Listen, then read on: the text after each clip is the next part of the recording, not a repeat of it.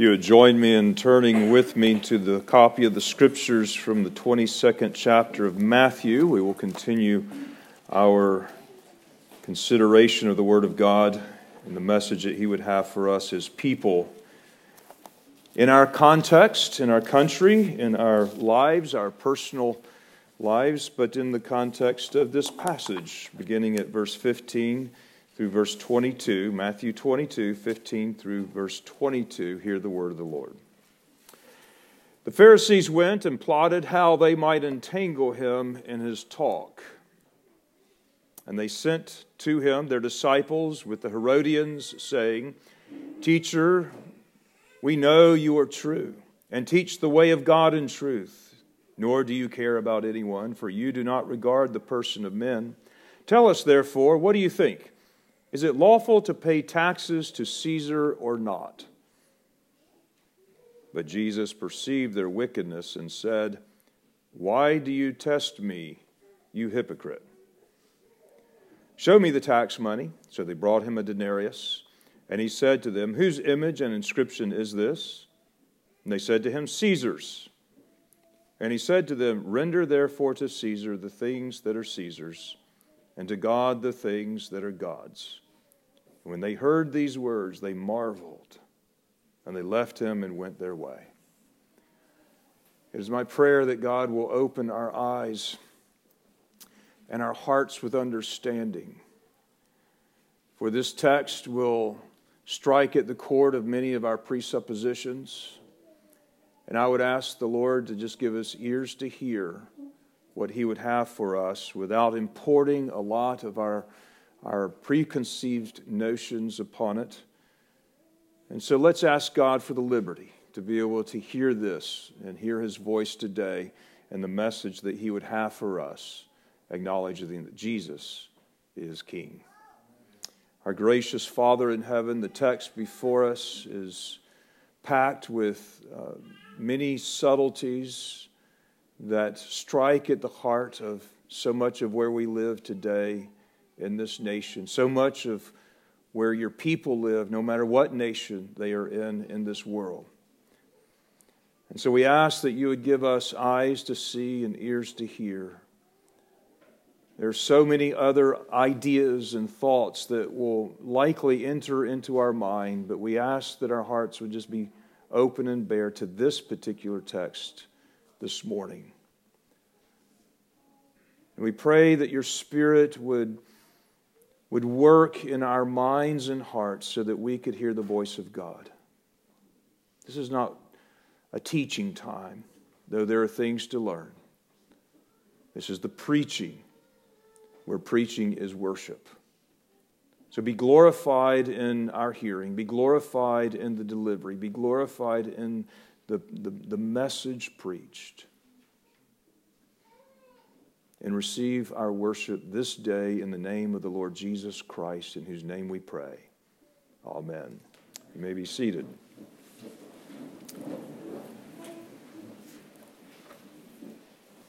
Jesus, when He came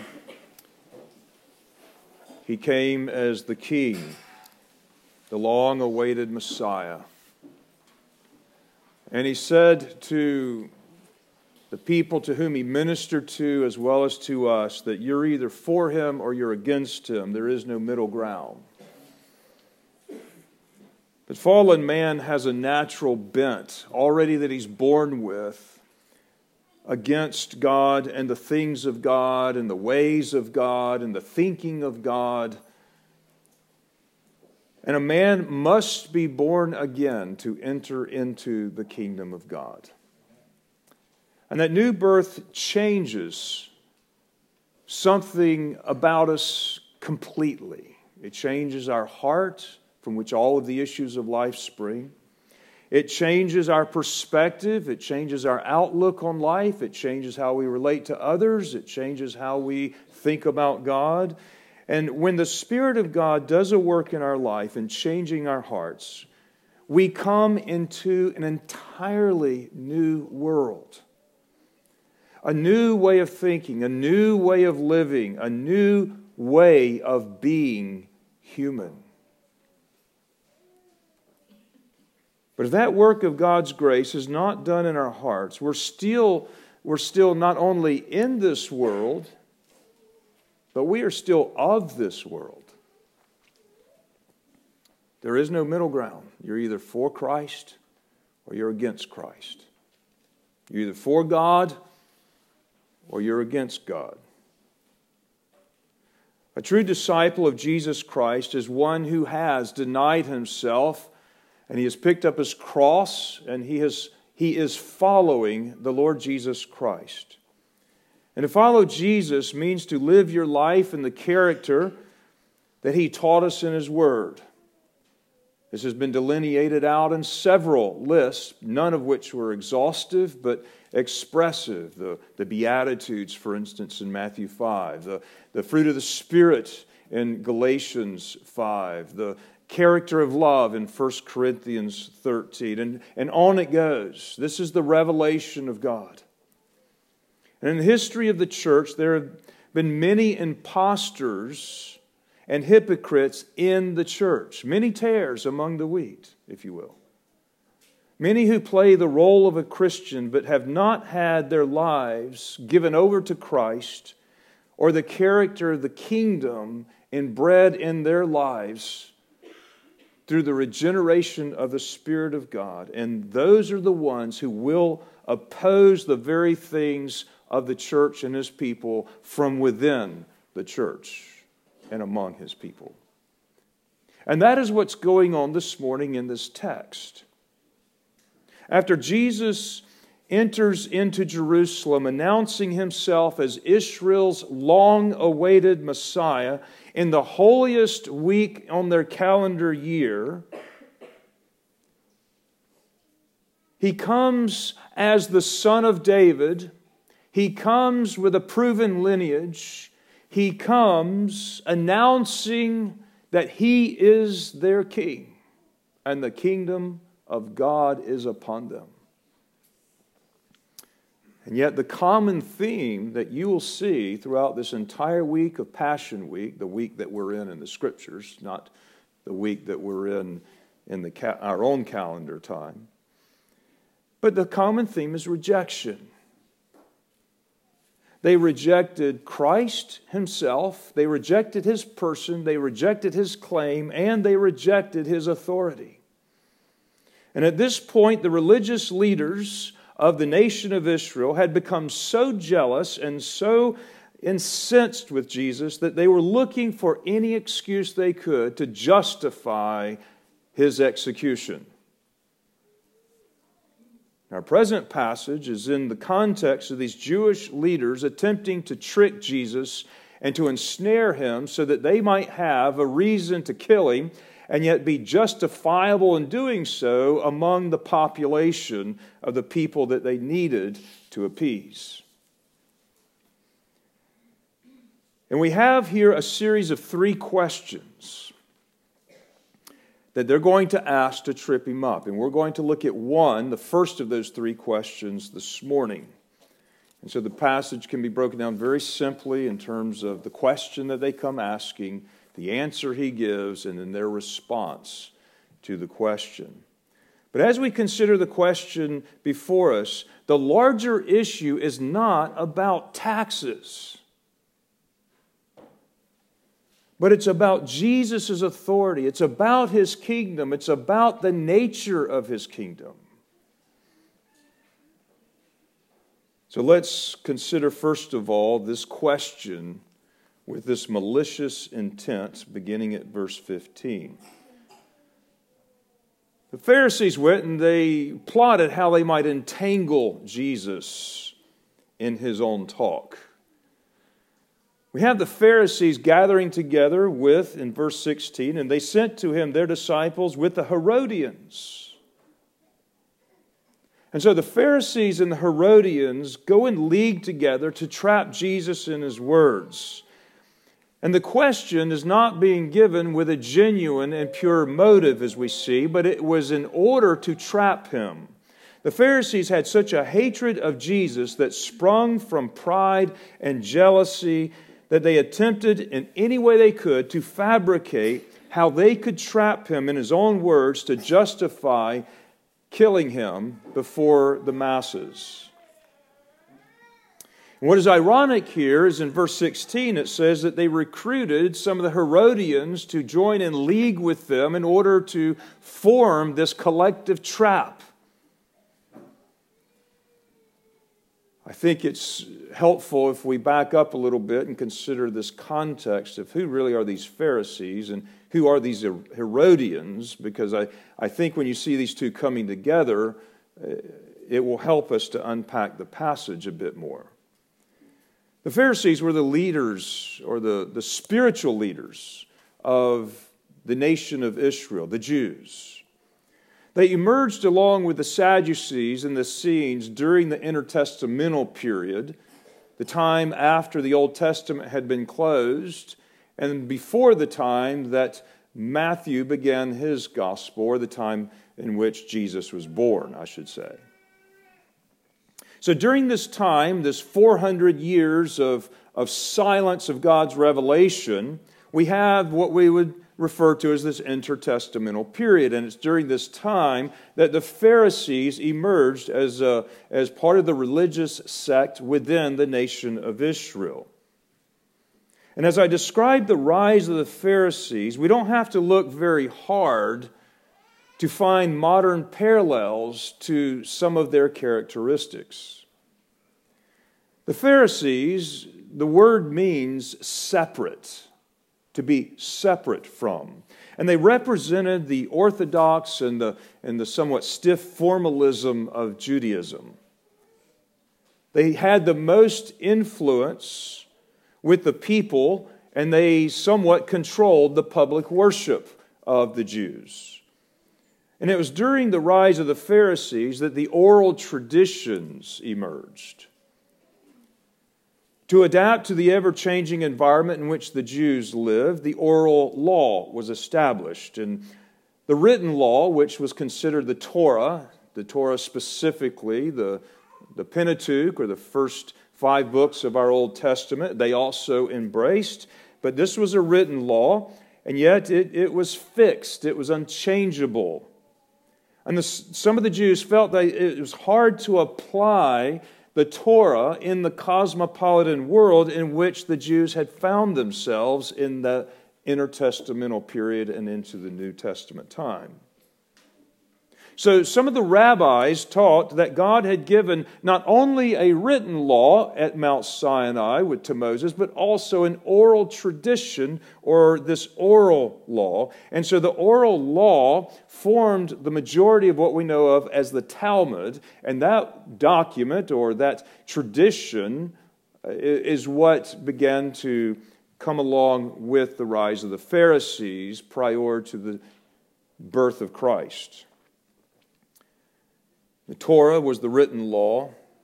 The oral law was its commentary, which often then applied the written law in ways of our common environment or culture, or the Jews. What was at the heart of the Pharisaic enterprise was the desire to make the law relevant to the new age in which they lived. Josephus describes them with tremendous influence upon the population, the ability to sway the masses, even against the kings and the high priest. A very powerful group. Now, at the time, the temple was becoming more and more removed from the private life of the Jew. It was becoming more aristocratic, more political, and more hierarchical. And due to the distance that many Jews lived and the dispersion and spread around all of the region, Jerusalem was not as approachable for many. And so you had these Jewish centers known as the synagogues that would crop up all over the synagogue. And the Pharisees were rulers of the synagogues and of the populace.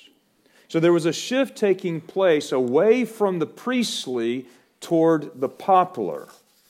The Pharisaic movement was the first step in democratizing Judaism. The Pharisees were very nationalistic in their Judaic worldview. Their focus was on the very kinds of matters that they bring before Jesus in this question, discussing matters of the law and applying them to the issues of state and religion in their particular context in which they lived. So they would come up with rulings that the people would then be bound by. Constantly interpreting the laws of God with their oral traditions, which become the commandments of men. The Pharisees were the party of the synagogue. We'll learn about the Sadducees very shortly. The Sadducees were the party of the temple. But the Pharisees were with the population that was dispersed, and they were the party of the synagogue. They derived a lot of their power from the interpretation of Scripture. And so they come here to Jesus with this loaded question in order to lead him to a trap in his own words of what he would then say. Well, here we have next the Herodians, which had leagued together with the Pharisees on this particular occasion. This is very ironic and very unusual. What is ironic here is they leagued together because these two were at hatred with one another, with just great animosity with one another. The Herodians get their name from the followers and supporters of the Herodian dynasty that began under Herod the Great. In your New Testament, we have a number of Herods that are mentioned. And to get all these Herods straight, you have to do a little bit of study on these Herods. The Herodian dynasty began with Herod the Great, who was a usurper. He did not have a rightful place on the throne of Judea or Judah because he was not of the lineage of David. He was a usurper of the throne. And when he died, he left the kingdom into the hands of his 3 sons. Now, this was all the while under the imperial Roman government, but in the region of Judea. The 3 sons that he left his kingdom to were Archelaus, Antipas, and that was the Herod, Antipas, that John the Baptist confronted about having his brother Philip's wife, and who arrested John and eventually beheaded John. And the third Herod was Philip. So those are your 3 Herods that Scripture identifies. And the Herodian dynasty had gained favor and even power with and under the Roman imperial government. And because of this, the Pharisees and many of the Jews looked at the Herodian supporters, the Herodians, as traitors. And that's why the coming together of those two is quite remarkable. Their hatred for one another was only superseded by their hatred of Jesus. In verse 16, they approached Jesus with this question, but they approached him with this preface of flattery. Teacher, we know that you are true. You teach the ways of God in truth, nor do you care about anyone. You do not regard the person of men. You are impartial. They are just caking it on with thick sweetness and all of this icing with such hypocritical nature of words that they don't believe anything that they just said. But what they are doing with flattery is to try to appeal to the pride of a man in order to leverage him into their trap. Men like the Herodians and men like the Pharisees, who were so filled with pride, would certainly be succumb to that kind of thing because flattery appeals to the pride. And so they are then projecting their own autobiography upon Jesus, thinking that that would work as well. But Jesus saw right through that. Does he not? Does he not always just see right through every intent of our hearts? We don't even know our own hearts.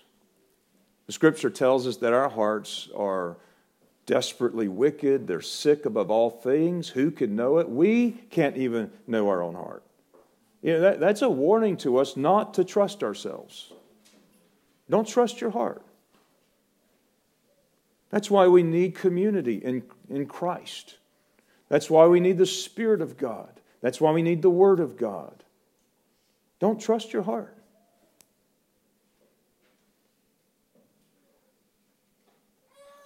And then they come to the question, verse 17. Tell us therefore, what do you think? Is it lawful to pay taxes to Caesar or not?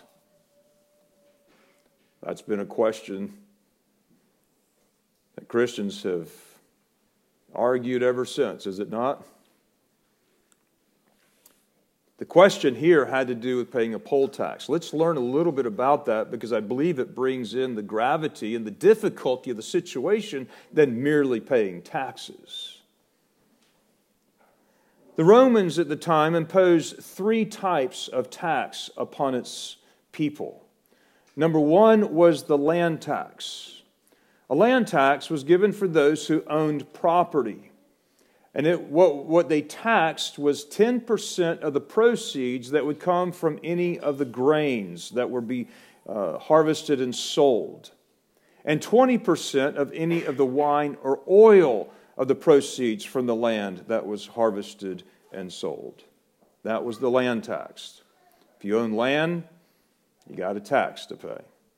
In addition to that, there was the income tax. Everybody paid the income tax, and that was 1% of one's increase. Ooh, pretty steep, wasn't it? It actually was a pretty heavy levy upon all of the people in that day, relatively so. But the third was a poll tax. Now, the poll tax was only relevant to the Jews. A poll tax has to do with the numbering or the registering of people. That's what the word poll means. And the poll tax was imposed upon the Jews who lived in the region of Judea. And this occurrence came because Herod had left a part of his kingdom to one of his sons, Archelaus, who had mismanaged it drastically. And then in 6 A.D., the Roman government comes and takes it back over. And the Romans then take the government of that section back over and then give it to men like Pontius Pilate and governors like that. And then they want to pay for it. In order to pay for that, they impose a poll tax on all of the Jews. Now, they charged every one of the Jews who were a male from the ages of 14 to 65 and every woman from the age of 12 to 65. And when a Jew paid that poll tax, he felt that he was essentially saying by that payment that he was acknowledging that Caesar and the Roman government was his head.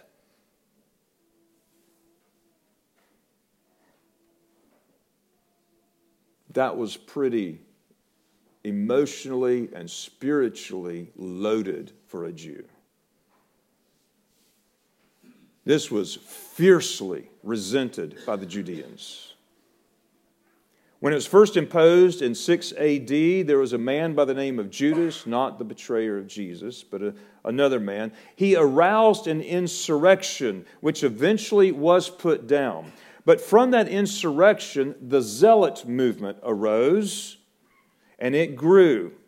And that movement, within 35 years, would be the cause of a great eruption in 66 A.D., and at the end of which would be the total destruction of the temple and Jerusalem in A.D. 70.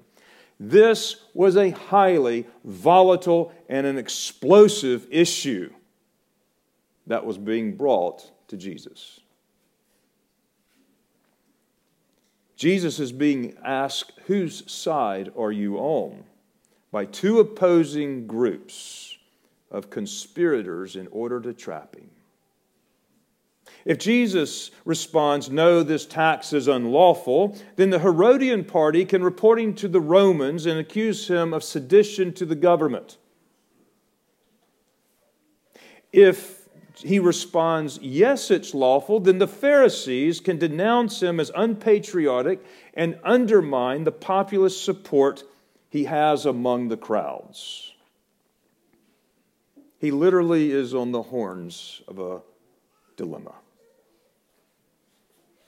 So they're attempting to put him in a position that he can't get out of, and whatever he answers will be a self-condemning answer.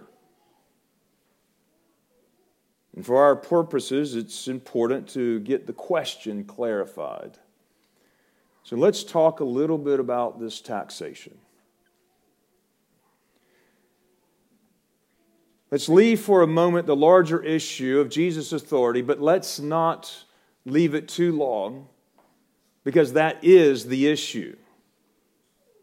The issue is who Jesus is and his authority as the great king. But we're going to have to move away just a moment to address the import of the question around taxes, and have to get down to something that is a burning question, not only in the minds of the Jews at that time, but also a burning question in the minds of many of you. And it may become a burning question even more so in the foreseeable future as United States citizens. Taxes. Not a very pleasant subject, is it? I can't tell if that was an amen or that was an amen. No, it's not. That's right. Taxes. When the Pharisees and the Herodians are asking, they are not asking about the legality of a government taxing its people. That's not what they're asking. That's not what they're bringing forward if a government can tax the people. That's not the issue. They're not even asking about the fairness of taxes or the percentage of taxes or where it becomes theft or not.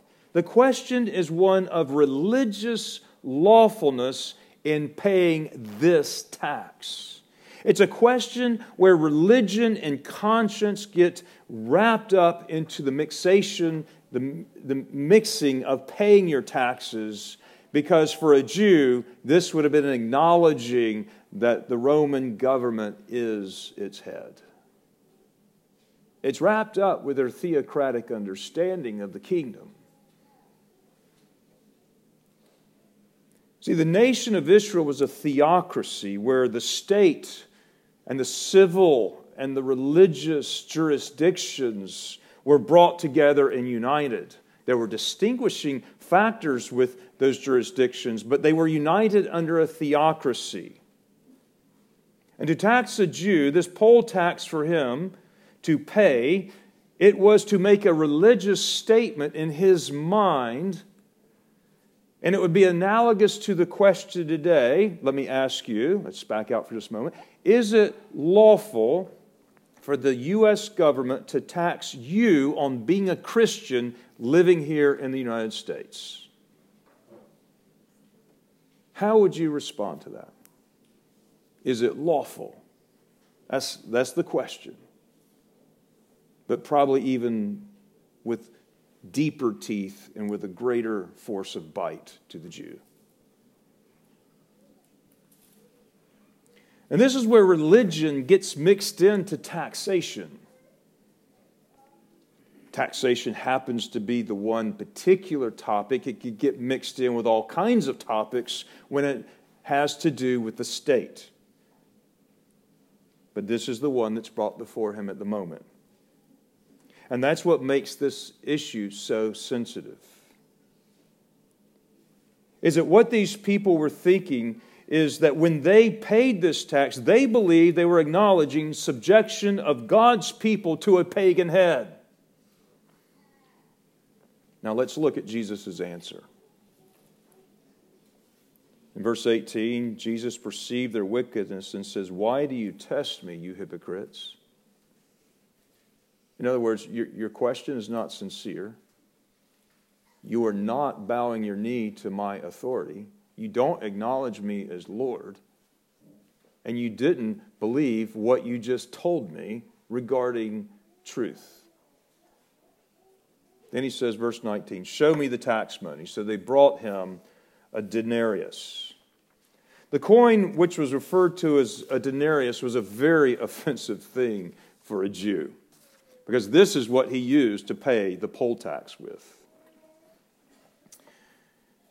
Now, I don't know if you have ever been religiously offended by taking out one of your coins and looking at it. Have you ever been incensed by looking at a coin? Oh! Well, I haven't, and that was really what the Jew was feeling. In the ancient world, when a king came to power, one of the ways that he asserted his sovereignty was to strike new coinage.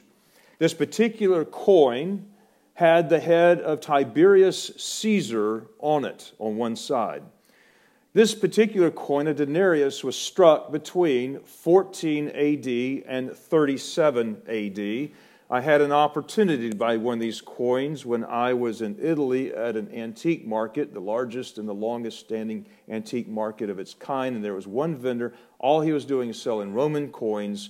And I found one there that was AD 30, which was this. An opportunity to buy it for $50. And I turned it down. Didn't know if it was authentic. I couldn't speak a word of Italian. I couldn't ask it. So I passed it up at the time, and I have regretted it ever since. But perhaps maybe I needed to be offended with that as well. The Roman denarius had a profile of Tiberius on one side of it. And it was surrounded by the words around his head. You see a profile of his picture. You can actually go online and find these very coins. What is nice about these coins is that they were the most one of the most minted coins in ancient Roman government. So they're very common. They're not hard to find when you can find them, and one in pristine condition can be expensive, but they don't all have to be. But you're going to see the side profile of Tiberius Caesar on it with the inscription written around it, Tiberius Caesar Augustus, son of divine Augustus. Tiberius was his first name. He was the son-in-law of Augustus, of Octavian. And the name Caesar was the family name that goes all the way back to Julius Caesar. Augustus was an honorific title meaning awe-inspiring or revered. He was the son of the divine Augustus, the inscription says. This referred to Octavian, which was the first Caesar to come into Roman imperial power. He was really the stepfather of Tiberius. Both of these men are mentioned in Luke's gospel. On the reverse side of the coin, we have a female who there is a little debate upon who that female is, but the strongest evidence seems to be the god of Pax, which is the word that means peace, the god of peace, holding an olive branch in the wording of Pontificus Maximus, written on the flip side of the coin. And that word Pontificus Maximus is the word chief high priest. It is this claim that Tiberius Caesar is the chief priest of the state of Rome, of this particular dominion. See, this is loaded. This is the coin that the Jews had to pay their poll tax with. The question is it lawful?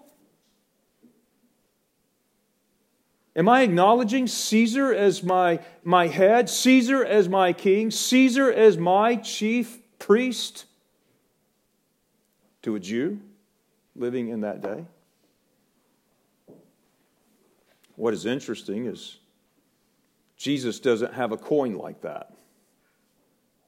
from the text, he says, bring me the coin. And the Lord brings their attention to the image and the inscription on the coin itself. And he gives them the answer in verse 21. Verse 20, he says, whose image and inscription is this? And they answer, verse 21, Caesar's. And then he says, render therefore to Caesar the things that are Caesar's, and to God the things that are God's.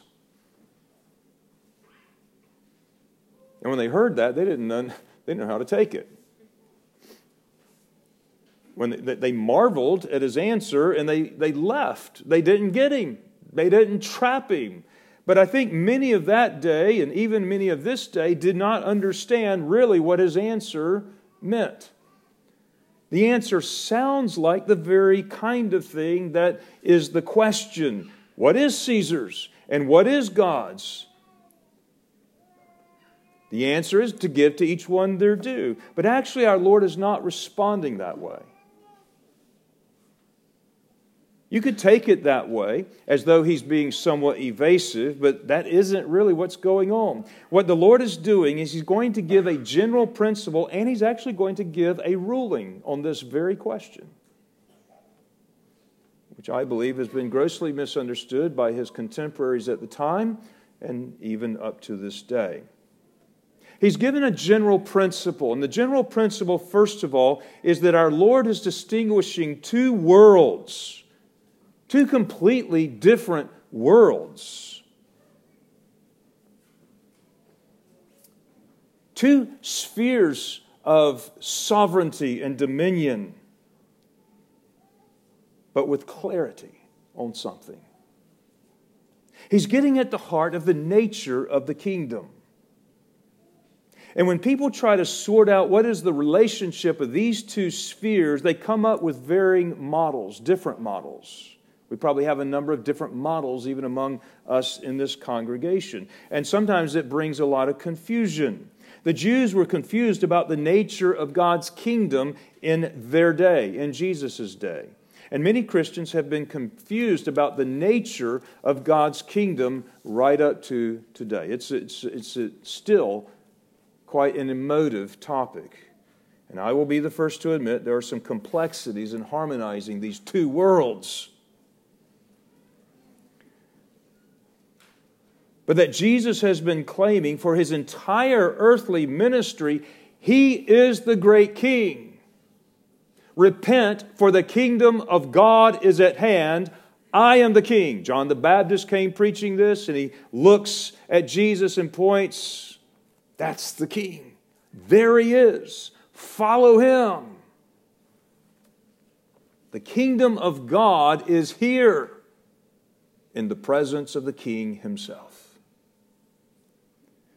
The nature of the kingdom of God concerns itself with every injustice here upon the earth. Yes, it concerns itself even with what the Jews were concerned about in their injustices of oppression. Yes, but it is so much more than that. Vastly more. The kingdom of God is ultimately about what glorifies God. It is really his rule and sovereignty over everything by the right that he has as creator of it all. It is his sphere of dominion over every square inch of this earth, from the beginning of time to the end of time and every time in between. Jesus would put it this way in his first epistle: for whatever is born of God, that brings us back to the introduction about regeneration. Whoever is born of God overcomes the world, and this is the victory that has overcome the world, our faith. Who is he who overcomes the world but he who believes that Jesus is the Son of God? Or when Jesus would say, the kingdom of God is near you, it is in you. When Jesus is confronting the question on the poll tax, He's going to answer in terms of two realms of living, two different worlds. And to provide a little backdrop of that, consider with me over the history of Israel very briefly. When God led the Hebrews out of Egypt, He established them as a theocracy in Exodus 19 through 24, which we look at as the Mosaic covenant. It is a covenant that God establishes then for the first time His people in terms of a commonwealth and a nation. They become a theocracy, and they are promised and given a land that's got distinct borders on it which were delineated in the Scriptures. It was religious in nature, the priesthood. It was national in its structure because it had government that would include a king. And as we consider the nature of God's kingdom, it's at the very heart of the issue here, and it's at the very heart of where we live here. I want to consider just briefly a couple of passages, one of which we referred to earlier as we read from Daniel chapter 5. Consider with me Daniel 5, and we don't have to turn back there. But what is significant about Daniel is we're dropping this theocratic Israel right into Babylon because of the exile, removed from the promised land. We have God's theocratic nation, and we have Babylon, who is the first of four Gentile nations and kings that would then have dominion over them. From which the Roman government, which brings us fast forward to where we are in this poll tax context, would then stem. The first of those Gentile kingdoms that Daniel had an image for would be the Babylonian kingdom. We read that his son and Nebuchadnezzar's son would have Belshazzar, would have the kingdom taken from him, given to the Medes and the Persians.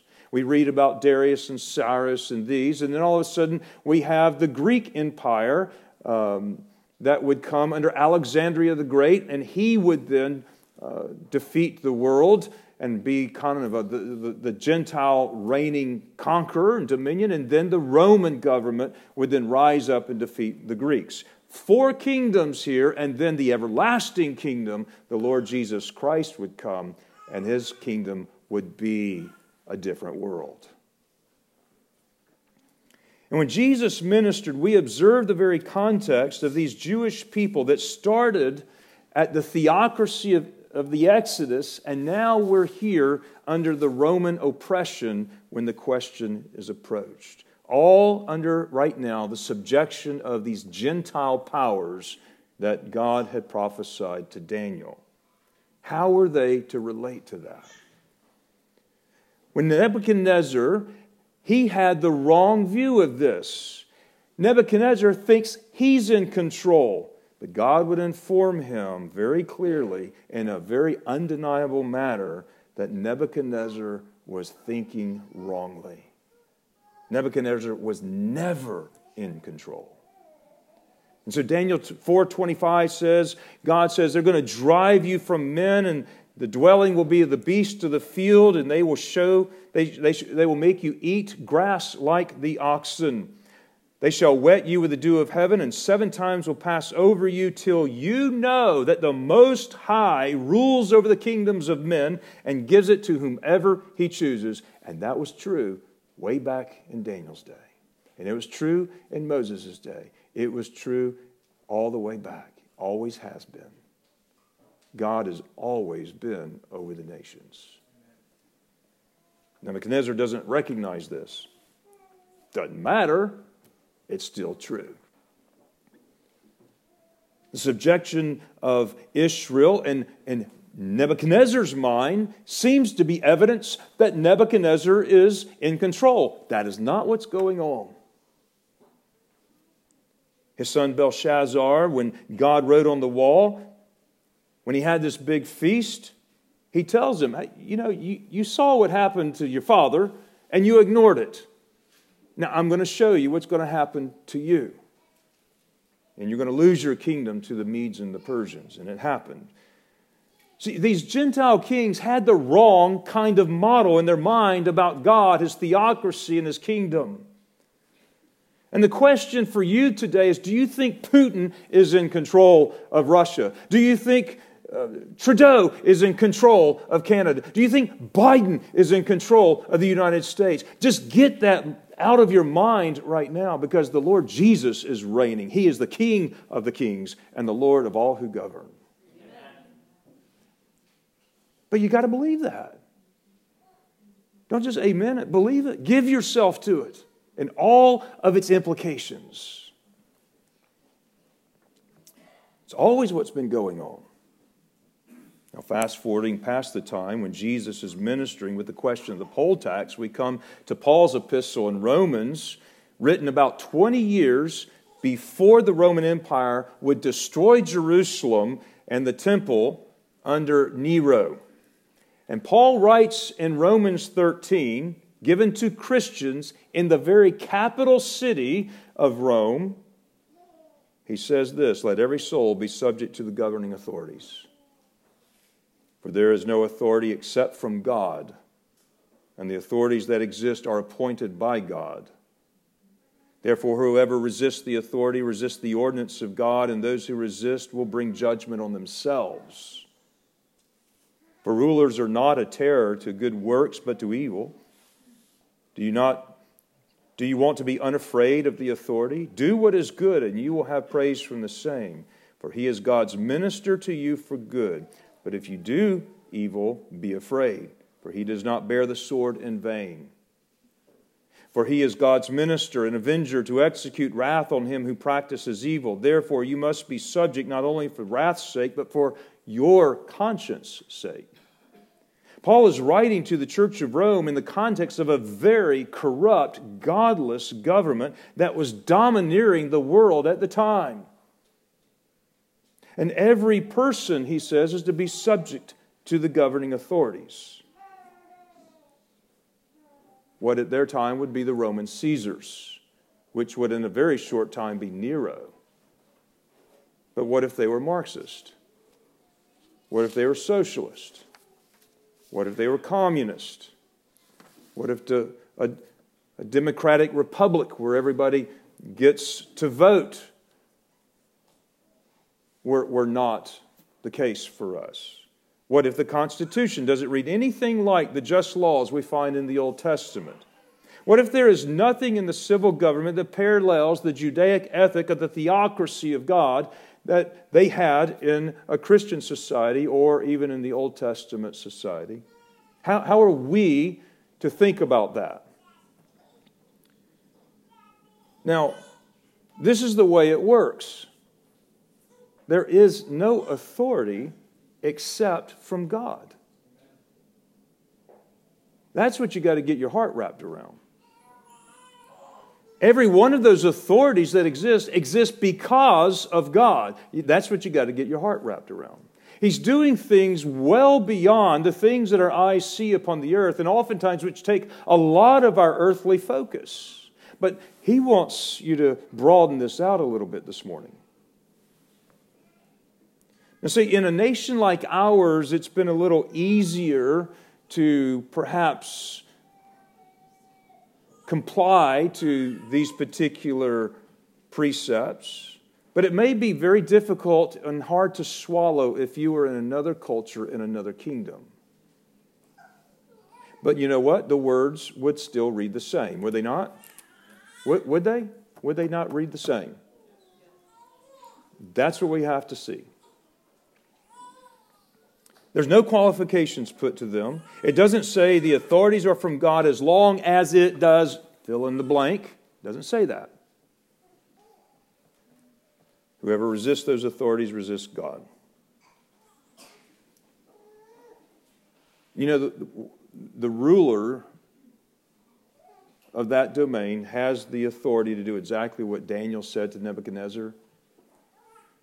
Had the authority to, who he wanted to leave alive, he left alive. Who he wanted dead, he killed. To those he raised up, he wanted to raise up. And those he put down, he put down. There's some authority there. I'm not saying it's all righteously executed, but there's authority.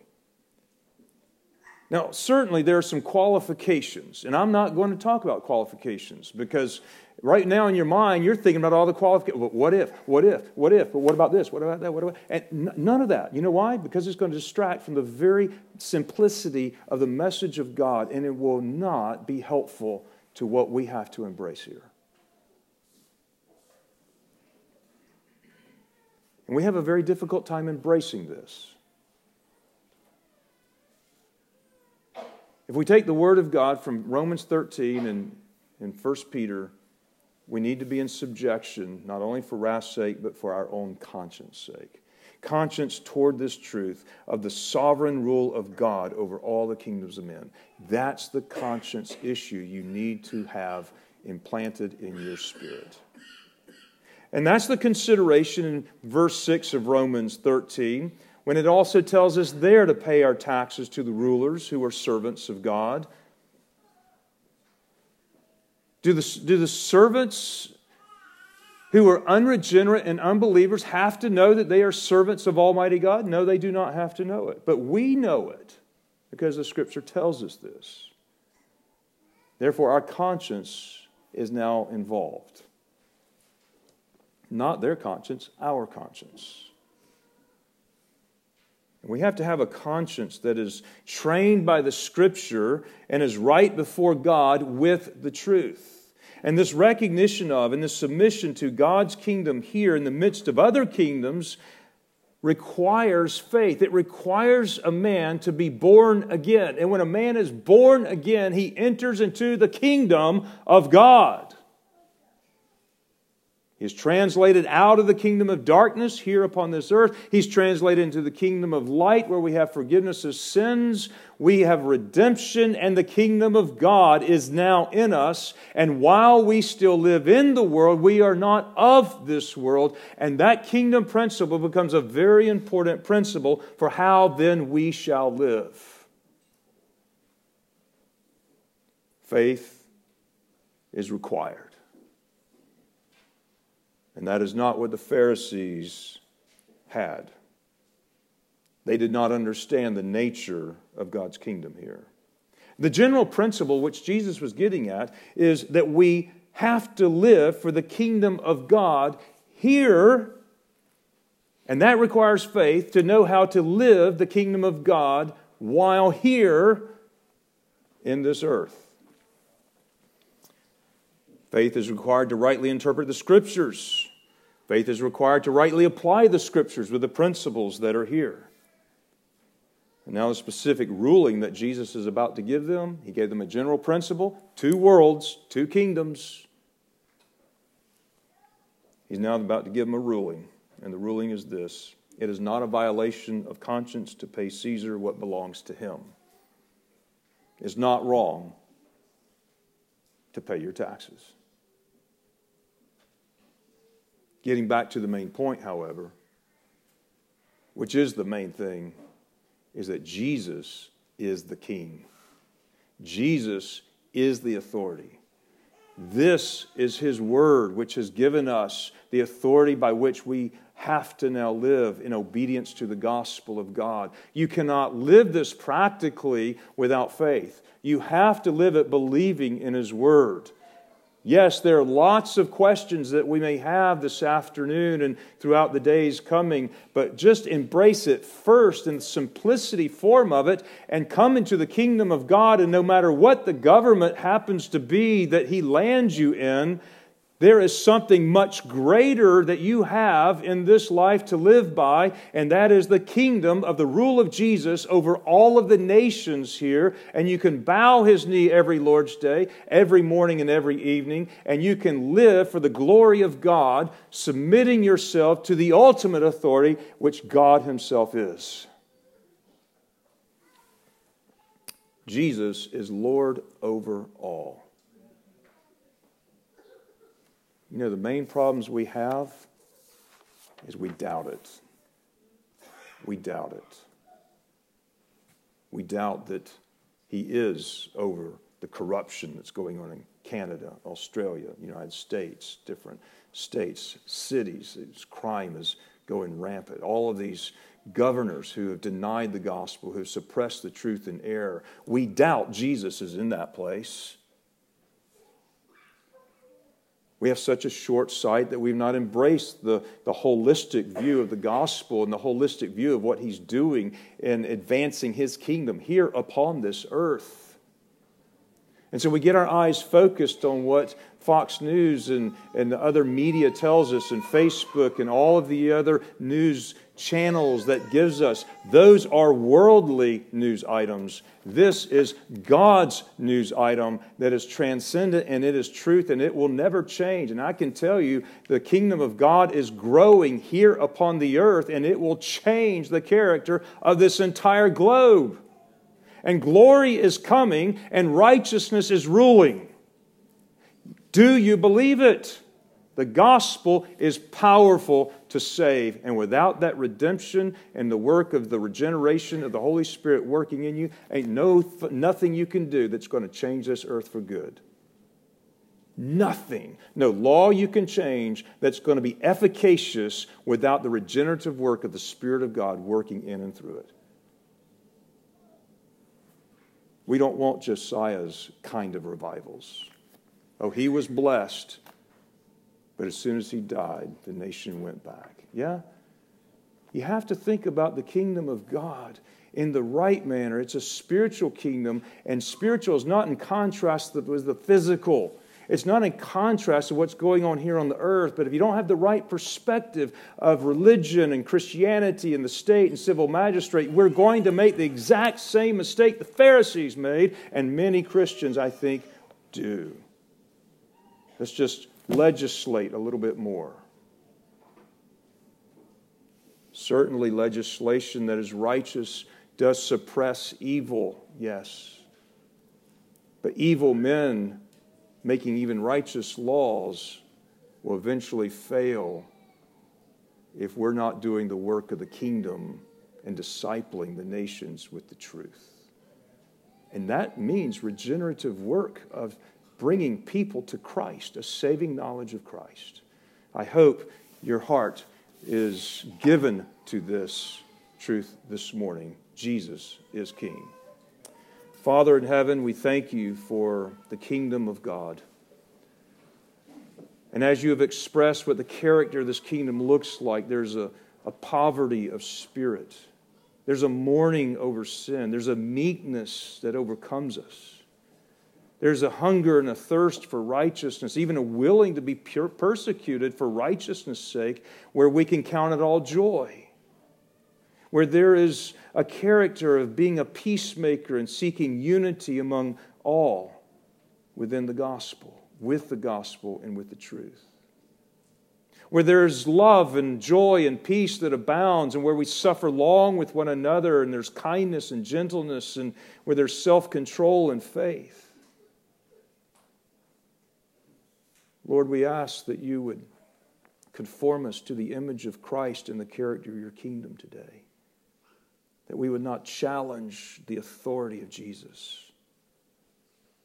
That we would not test you, but we would believe that you are in control and that you are Lord of all.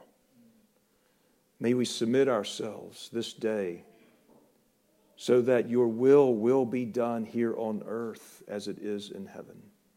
Give us the right way to think, the right way to live, the right focus of our life.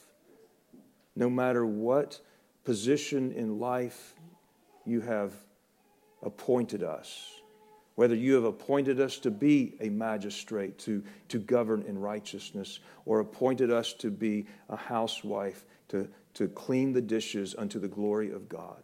May we be faithful with what you've appointed to us with the gospel. And we pray this in Jesus' name. Amen.